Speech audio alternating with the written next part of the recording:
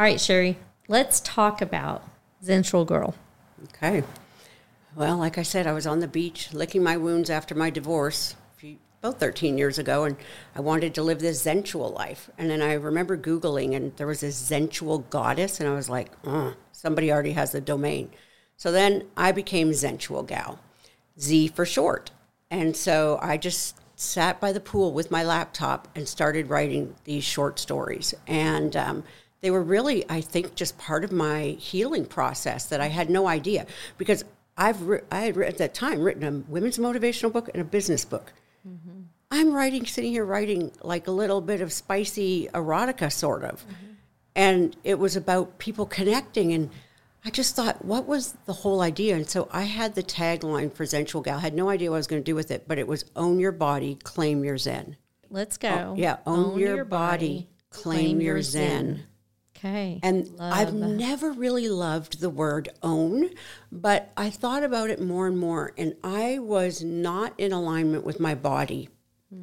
I didn't honor her with eating the right way or exercising necessarily or giving myself enough rest or maybe not even being around the people that were positive for me. So owning my body and my choices was so important to me.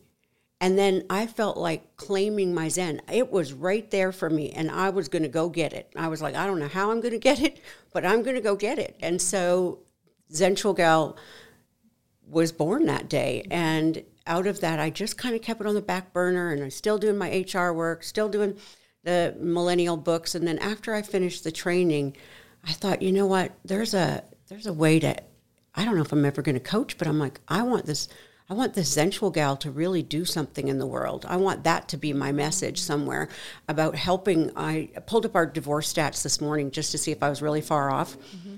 I was like, if I could help move the needle, just one couple, one person, or any of that, 1%. Our divorce rate for our first marriage right now is 44%. Wow. The average is 66% of women are the ones who file for divorce, and this is going to be just, it shocked me when I read this. The average age of divorce is 26 to 39.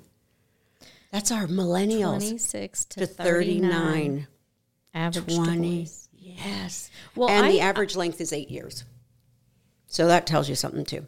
So I look at my life and I think, okay, I was married the first time.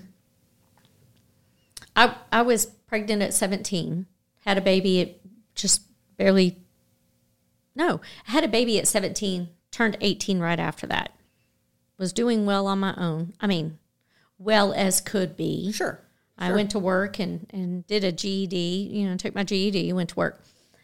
And landed a fabulous job as a secretary. Remember that word? Mm-hmm. Yep. Secretary. Do you use that anymore, nope, HR? No. It makes me think of 9 to 5 with Dolly Parton and Sally very Field. Much so. So as a secretary working at downtown Austin, got to go to the Capitol quite often because I worked for a lobbyist group in the education department. Got to speak and on stage because of a project I did in high school. Oh, great. So it was really cool. But then, baby daddy came back into my life, and I decided, oh, yeah, I need to do the right thing. We'll get married. So that was marriage number one. Didn't turn out really well. I mean, it was an abusive relationship, wasn't a great one. Yeah. Then marriage number two lasted less than a year. And at that time, I was still in my early 20s. So, I think I was 26, 27 years old. Married by then my second time. Of course, now I've been, married for quite a while. Yes. 27 years, something like that. Anyway, so, yeah, those stats. I mean, but good gosh. You don't know who you are at that point. No. And how are you supposed to connect and learn and communicate and do all of the things that you need for a healthy marriage at that age? Yeah. And average, I mean, we talk about the 7-year itch, right? Uh-huh. So when I saw the statistic that wasn't far off, it was 8. That's probably because it's 7 years. You file for divorce and you're not actually divorced until the 8th year, I'm thinking, is probably what happens. But I laughed because my husband said, we're coming up on 7 years. And I said, yeah. Mm-hmm. And so I was reading the stats this morning. And I thought, okay, We're going to make sure we're still communicating because he's in one country, I'm in another most of the time. We're hardly ever together. So communication has been even more key, especially as we have this world where people are not, they're working remote and it's changed so much, but communication. And those are just things that we're not necessarily taught. And even if we've had a prior marriage or 2 or 5 or whatever, we're not necessarily learning the skill sets in a positive way we need to have a healthy relationship. So as much as it was for me to learn, I was also healing myself and giving myself, like I felt like, and I don't know if you think of it this way, but I think I walk around with like a toolbox. And usually my toolbox is full. I've got lots of good ideas. I can handle most things that, people might have questions on, or myself. But when I went down and looked at my toolbox after I got remarried and it was flat empty, there wasn't one wrench in the thing. And I was like, what am I going to do? And that's when I started taking the course for sex and intimacy. And they talked about all of the things where we hold trauma in our body, how we respond to being in shame or the difficult conversations and learning to have those. So it really didn't have the emphasis on the sexual act. It had the emphasis on all of who we are showing up in our relationships. And every time I did a new module or a new session with somebody, I came away with learning something else about myself and how I could show up differently in my relationships, period. All of them. So I'm sitting there just thinking, well, there's so much we could unpack. This could be a coaching session for me right here, right now. And fortunately, my husband doesn't listen to my podcast. There you go. You're safe. I'm safe. He knows I have one, but he does not listen. There you go. And my kids don't either, so, we're really safe. Oh, let's go. But,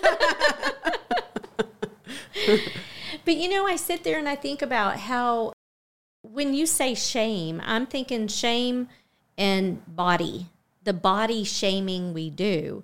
Like one of the 2 areas that I personally am working on and I struggle with is, especially at my age, is liking my body. Right. And so if I don't like my immediately thoughts are, I notice all of these imperfections in my body. Therefore, I don't think he's going to like my body, right, because he's going to see the same things that I'm seeing. And I'm going to gross him out. Right. And where are you the whole time? You're here. I'm in my head. Not in your body. Not in my body. So how can our body experience pleasure and connection?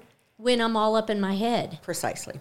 Yeah. That's the biggest part is like we have to drop into our body in order to have those experiences. And being that I used to be really overweight, even after I lost the weight, my thighs have always been a problem for me, no matter how much I work out. And I was always in my head. If I was going to be intimate at all with somebody, I was like, oh my gosh, my thighs are going to just gross them out. That's going to be it. Lights have to be off. And I finally realized that all of this whole time I'm in my head, I'm supposed to be connecting with another human being in one of the most intimate acts. But I'm not there because I'm up here worried about my inner thighs. And I realized how much I was missing out on. And Michelle, I'll tell you, I was 38 years old before I even knew that such a thing as an orgasm existed. 38. I thought I was broken for life. I was watching like Sally Jesse Raphael, Oprah, and they were always talking about stuff like that. And I'm ironing clothes for my little girl, her blue jeans, and I'm watching going, what's wrong with me? I'm broken. I am broken. Here's another place I'm broken. Thank you very much. So I faked it. And that was the easiest thing to do until I realized that that was a disservice to me and to whoever my partner was. But don't you, faking who we are for others is what we do as a survival skill because we're, in so many other, like if you're faking that part of your life, you're faking other parts of your life. Of course you are. So at some point in time you go, okay, I'm not broken. I'm just a faker. Yeah, just faking it. Just faking it. it. And you have to wonder why. It's because you're afraid to show your true you. That's the way I look at it. I'm like, if I'm afraid to show up as who I really am, then that tells me I've got something I need to fix first. Right. And I spent some time before I met my husband alone, and it was the best time for self-discovery because I was learning to get to know me because I was like, if that man didn't want to stay married to me anymore, what's so wrong with me? So that started my quest. But then I was like, I want to get to know me. So before I go out and show other people who I am, I need to know who I am. And then I can show up as the real me. See, and I think that's the 7-year itch. I think that we all get to a place in our life where you go, okay, I went from teenager to adult, and from adult to children, animals, marriage or Mortgage, relationships, mortgage, all of these obligations. And then you go, what the am I? I mean, what am I doing with my life? Who am I? I don't even know myself. I don't know this person. And that's huge. And what do you think your partner's saying when they see you like that? They're like, I married this, or I thought this was my partner. And they're like, but now they're gone. You don't know who you are. And how am I supposed to know who you are if you don't know who you are? If you don't have those pause moments of really, and the good communication, which... And it's vulnerable. It's not easy. And so one of the things that I decided to do after I did my training with Somatica is my husband was so brave. And he said, there's this course by Dr. Troy Love, his real name, and it's on finding peace in relationships. And he said, you know, after what we experienced last year, he said, I really think it could be good for us. So I say yes, let's do it. Because you say yes to everything. Like, if my energy says yes, I'm like, okay, let's do it. Okay, let's go. Are you going to hold my hand? Come on, Sherri, let's go do this. Okay. Okay. Oh, yeah, let's see what happens on the other side. And it literally gave us these tools that we never had on how to have difficult conversations. He even has a deck of cards you use if you're the listener or you're doing it with empathy. Or if you've got your shadows and your old abandonment wounds or whatever's showing up for you, usually isn't what your partner is done. It's usually you got triggered from something in the past. And it was such an amazing course for us as a couple that I decided to get certified in his entire Finding Peace in Relationships course. And so that's where I was this morning. I have 2 weeks left, and then I'm done my certification. And I signed up to go to his retreat in October in Palestine, Texas, because I want to see the man in person who's helped make things so much better in all of my relationships because of the tools he added to my toolbox. They're just incredible. I think it's amazing because we are out there having relationships with so many people. And if we can figure out what our old trauma is, are we living from a place of pain? And are we self-medicating? You know, like what's the story we're telling ourselves?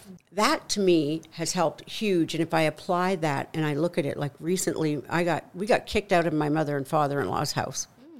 Like literally asked to move out on Mother's Day weekend. And we were living there to try to help take care of my mother-in-law who has dementia. And it was really confusing for her because she one moment would have clarity and be like, oh yeah, Cher and Manny are coming back. I miss them so much. And then she would have this confusion. So my father-in-law called and he said, it would probably be better if you just moved your stuff out. And we're like, okay, well, we live in Mexico. That's not a problem. My shame and the feelings of not being enough and sense of abandonment triggers, they went off the charts. I was like, I'm not good enough. I'm not lovable enough. I'm not worthy. You immediately go into what did I do wrong? Exactly. Yeah. Exactly. And it took me a few minutes to really let those feelings wash over me and then go, this isn't about you. But in the old days, I would have been react. Which would have caused resentment and shame and guilt and all of those low vibe feelings. Yes. Keeps you down. Yes. Yeah. And so I went and did the moving instead of my husband because it was his parents and I felt like that was our teamwork. That was the best way to do it. And now we were able to go back recently and she kept saying to us, how come you've been gone so long? And I said to him, we need to be here more because she's 88. We don't know how much time we have with her. And I wouldn't forgive myself if we didn't get to spend as much time as we could and be here. And it doesn't mean we have to live in their house to do it. But we want to be here and be available. So you built this place in Mexico, though. Yes. Well, we were living in London during COVID. So you have a place in Tulum. Yes, we do. And you built that for the purpose of? At first, it was the purpose for us to have a place to live after we finished with all the hard work through London that we could escape to, because the ocean is where I've always found my inspiration and where I felt the most positive energy and vibrations. And when I stepped on this land in Tulum, I put my feet down and the word bliss came to me immediately. And I signed the papers to build a custom home on 2 lots without my husband ever seeing it. He's in London, and I am just leaving Texas. And he expects the unexpected. He does expect the unexpected. And I'm like, baby, just trust me on this. This is going to be a good thing. And next thing you know, this custom home turned into a retreat center. That was the energy I kept getting from it more and more. And I built every room so that it would be a sanctuary for people to go to and write or journal, or if they wanted to sit and watch TV. But I had no TV installed in the downstairs space at all, so that it was all about connection and communal and collaboration and discussion. And all the windows open up to a beautiful, huge saltwater pool, because I wanted it to be, again, how can we get outside? How can we stay connected with one another? And the more I started with this house, and building a house in another country when you live in a really faraway country was fascinating. But together, my husband and I were able to figure it out, and we became Mexican residents. And so it took forever to get a little car, because that's really difficult to do. And we got through the building of the house, and we got through all of it, and everything was amazing. And we had our first guests at the end of April, and loved it, and rave reviews. Everybody thought it worked out really well. But just recently, my husband and I looked at each other and I said, tell me honestly, do you love living here every day? Is this the place that I really thought? And he looked at me and he said, it's hard. He said, it's hard because we're away from our people. It's hard because we're away from his family. It's hard because we're not really close to the nearest airport. We're not far, but Tulum is so magical. It is truly a magical place, but we're not retired, and we still want to be around our work and our business and our friends. And so we decided that we were going to turn it more into a retreat center. And I just love that idea. And so we are now starting the idea of like, okay, well, where are we going to live in Texas? And we just made that decision 2 weeks ago. Oh, okay. And so it was really fun to look at each other and say, how do you really feel? And get an honest answer. Like we have done all of this work. We have sacrificed so much. And now we're in paradise. And we're going, I don't know if this is it. And it wasn't necessarily that crossroad was anything other than going, yes, you're going to do this. Yes, you're going to make this investment. And you're going to make this space where people can come and heal and transform their lives.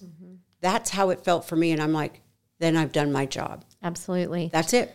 So you were talking before about when you did have someone come, or you built the campfire so people could paint on their body. Tell me a little bit more about that. So I decided that in the books that I was writing for Zensual Gal, there's a part where I talk about being broken. And there's that Japanese teacup story where his pot breaks, right? And then it comes back, it looks ugly. So then it's infused with gold, and it's even more beautiful. So I had the idea of then, and I did this with the first set of women that came just before my friend came for her birthday, where I said, let's just paint our emotional and our physical scars. We will do it for you. So they could be wearing their bathing suit, they could be nude, whatever the person felt comfortable with, but they would tell us where they were just by pointing. They could say the word if they wanted to, but not like I've had breast reduction surgery. So that would be one of my physical scars. I may have emotional scars in my heart, so I might choose a different color for that to heal it, and holding hands. But when I first suggested it and told our builder why I was doing it so they could help make the space, it was so funny because my husband's like, I don't want colored paint all over the beautiful tiles around the fireplace. And then I went, you know what the best thing is? I will put a drop cloth down and only their paint will fall on their drop cloth. Then I'll cut it out and have it framed, and they can take it, and I'll put a little bow and we'll all sign it. But then I'll have a frame sent to them so they can frame it if they want to. So it fulfilled my husband's purpose, but it wasn't a roadblock he gave me. It was just an opportunity to come up with a new idea. But years ago, I'd done a boudoir photo shoot, and I remember the first thing the woman said to me, and her name was Bree Adams. She said, we're going to start with you naked first. And I went, Yeah. I was like, what? We're going to start with what first? Yeah. And she said, because our clothes leave marks. So she said, we do the clothing part towards the end. And I know if I drink alcohol, this is a tell for me, Michelle. If I have any alcohol, I'm going to get red in the face. So she offered me champagne to kind of relax me. And I was like, oh, no. Because I'm going to end up red. You're going to have more editing. You're going to have more editing later on. And my words to her were, you don't get to edit anything. And later on when I saw the photos, there was some that I was like, oh, wow. And then there was some that I was like, I can't believe I really did that. And it was such a good growth opportunity. And that's sort of where I started getting the idea about, I saw my physical scars. And I started thinking about, well, how many emotional wounds did I take into that photo shoot with me? A ton of not enough. Do I look this way? I'm standing here naked with the two of them. They're thinking that if I were to have that photo session, then I would have to see and accept myself for as I am and learn to love that person that I'm looking at because it's myself and I deserve that love. And when I saw the pictures later, it actually helped give me some ideas about, you are beautiful.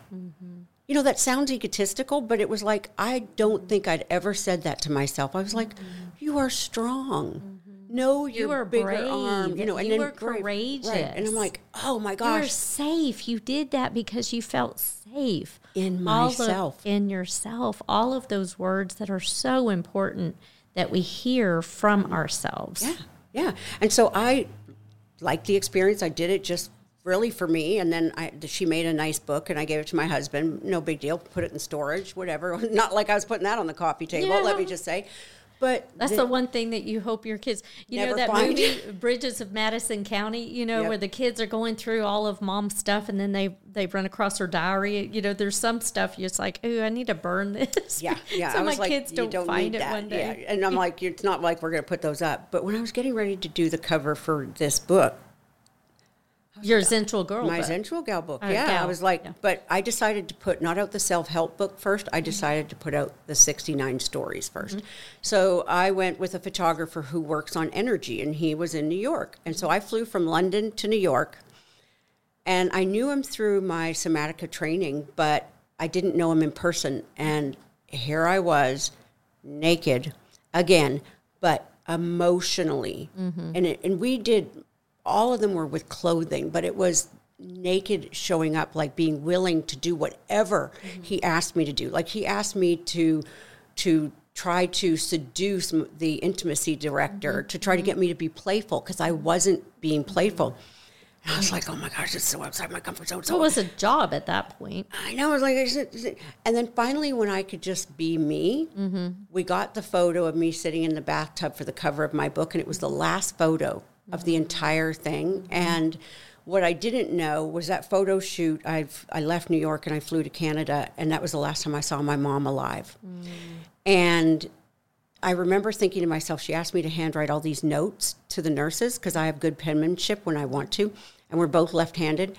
And I'm so out of it. I go by the note cards, I write each one the way she says to write them. I get back on a plane to go to London, and I get a call saying that she's going to die. Oh. And nobody knew that. Nobody. She knew that because she asked me to write those cards. And so there was this quarantine period in London before I could get back on a plane. And I had to fly through Dallas to get to Canada because they were still so stringent. And the night before I was to get to Canada, I was like, okay, I wish there was middle of the night flights. There wasn't. And my brother had told my mom on Tuesday that I was going to be there by Friday, and my mom said to him, she won't make it. She won't be here in time. And she died in the middle of the night, Thursday night, on my way there. And so that kind of full circle for me made me realize that my mom lived this very limited life, very difficult life. And a lot of those were her choices. But it even strengthened my resolve that no matter how uncomfortable I felt about writing Zensual Gal, it was my purpose. It was what I was passionate about, was honoring me and my message. And I wasn't going to apologize for it because we don't know how many days we have left. I left her thinking I was going to get to come back in another month or so. And I didn't get to see her again. I didn't get to hold her hand. And my mom asked for my forgiveness in that meeting with me in October. She apologized for all the things she let happen. And then she said, which is my mom's style, she goes, and you know I don't have any money, right? And I laughed. I said, yeah, I know. I'm paying for you to live here. She's like, so could you make sure my funeral is covered? Yes, but that's not something we have to deal with in the immediate future. But it was. And she knew. Yeah. And I was so mad for a while that she passed away before I could get there. And then one of my wise friends said, do you think that maybe as the oldest, you've had to do everything for so long that she actually let you off the hook with this one? Absolutely. And I went, oh, what a different way of thinking about that. And it really changed it for me. And I was like, I don't know how many days I've got, but I'm not going to be afraid to be in my body, to share my message. And it's not always going to be well received by some, and it may not resonate with others, but it's the one I keep getting given that I don't get a choice about. Right. Period. And if you're living lit, you're living your truth, you're really living with intention, and you understand you have a purpose. Yep. Sometimes you just have to surrender to knowing that I don't totally understand, but I'm going to do this because I feel it's the right thing to do. Yes. I mean, if you really care about the fact that there are so many people that don't make it through marriage, and if you can fix it through your message of intimacy and communication and connection and being good with who you are and accepting yourself, I mean, that's a great life purpose. To me, it's like a fabulous mission statement. Absolutely. I mean, there it is, you know. Because if you can do that in your marriage, how many other relationships do you transfer that same information? It improves your relationships with your children, with your friends, with your siblings, with your parents, with your work, everybody, your work. Your community. You're showing We're up both grandmothers. Yes, you're showing up authentically.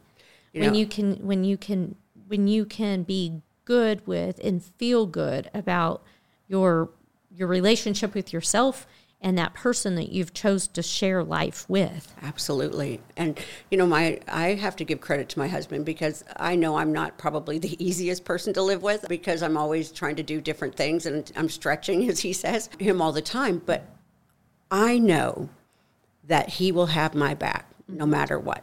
Mm-hmm. And it was important that I also could show him the same courtesy. And I love Brene Brown said this recently on one of her YouTube videos. She said, you know, some days I come home and I may have 70%. And she said, and I'll tell Steve, my husband, I'm a good solid 70 today. And he's like, well, I got you. I'm about a 90. And she said, marriage isn't 50-50. It's we are both bringing our 100%. And some days we may not have our 100%. And that's how we work in our partnership. And I just love that because it's true. We don't always, we're not one or two. I love one of our marriage not counselors. A contest, for sure. No, it's like, who's going to be the superhero today? You know, it's that. Because I always felt in the very beginning with my husband that I had to be perfect with everything. And then I realized there was such grace in just allowing myself to be me and showing up the best I could. And that was a healing. Knowing tomorrow's may be different. Absolutely. You're not going to show up your best today. And, I mean, you show up and be your best every single day, but your best isn't always 100%. Absolutely. And that's okay. Very well because that's still your best. That is still my best, and that is exactly right. But thinking about that, I'm like, I loved that concept. So that has stayed with me because I think sometimes we're not always. And when we're dealing with big life changes, you know, and big things happening, illness, moving, whatever. You may be at 20% for several months. It could be, yeah. Yeah. Like I got COVID for the first time last July. I went to France for a yoga retreat.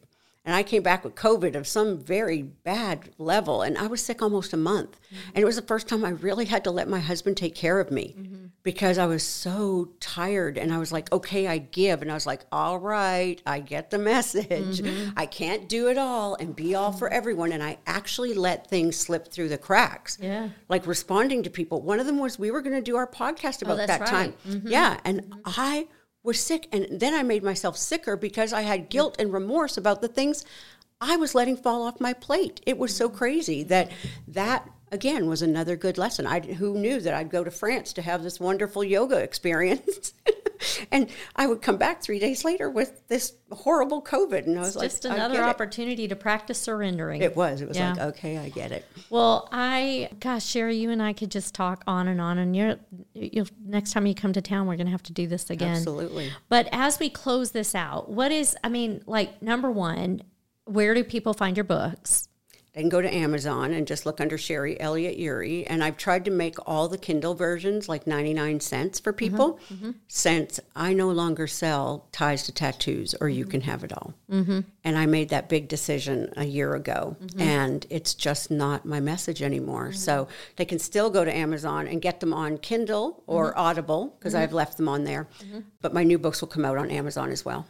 What about the millennial books? Yes. Are those still available too? They are on Amazon. I actually have a publisher who direct ships them to people. Okay. All right. And then your new book comes out in October. Okay. Yeah, I'm very excited because this book started 13 years ago. And now I'm finally at a point where I'm ready to put it out in the world. But I had stopped last year and decided to add 69 tips to living a Zensual life. Part of the reason why was because of our conversation. Because you and I started talking about retreats and life and, just look at what your message is, right? And I was like, oh, well, I already own the domain Zensual life. This whole idea, it's not just for women. It's like, we talked about it impacts your whole community. So I was like, I wanted to give people my ideas for how I become Zensual gal, but not related to that, but how do I live a Zensual life?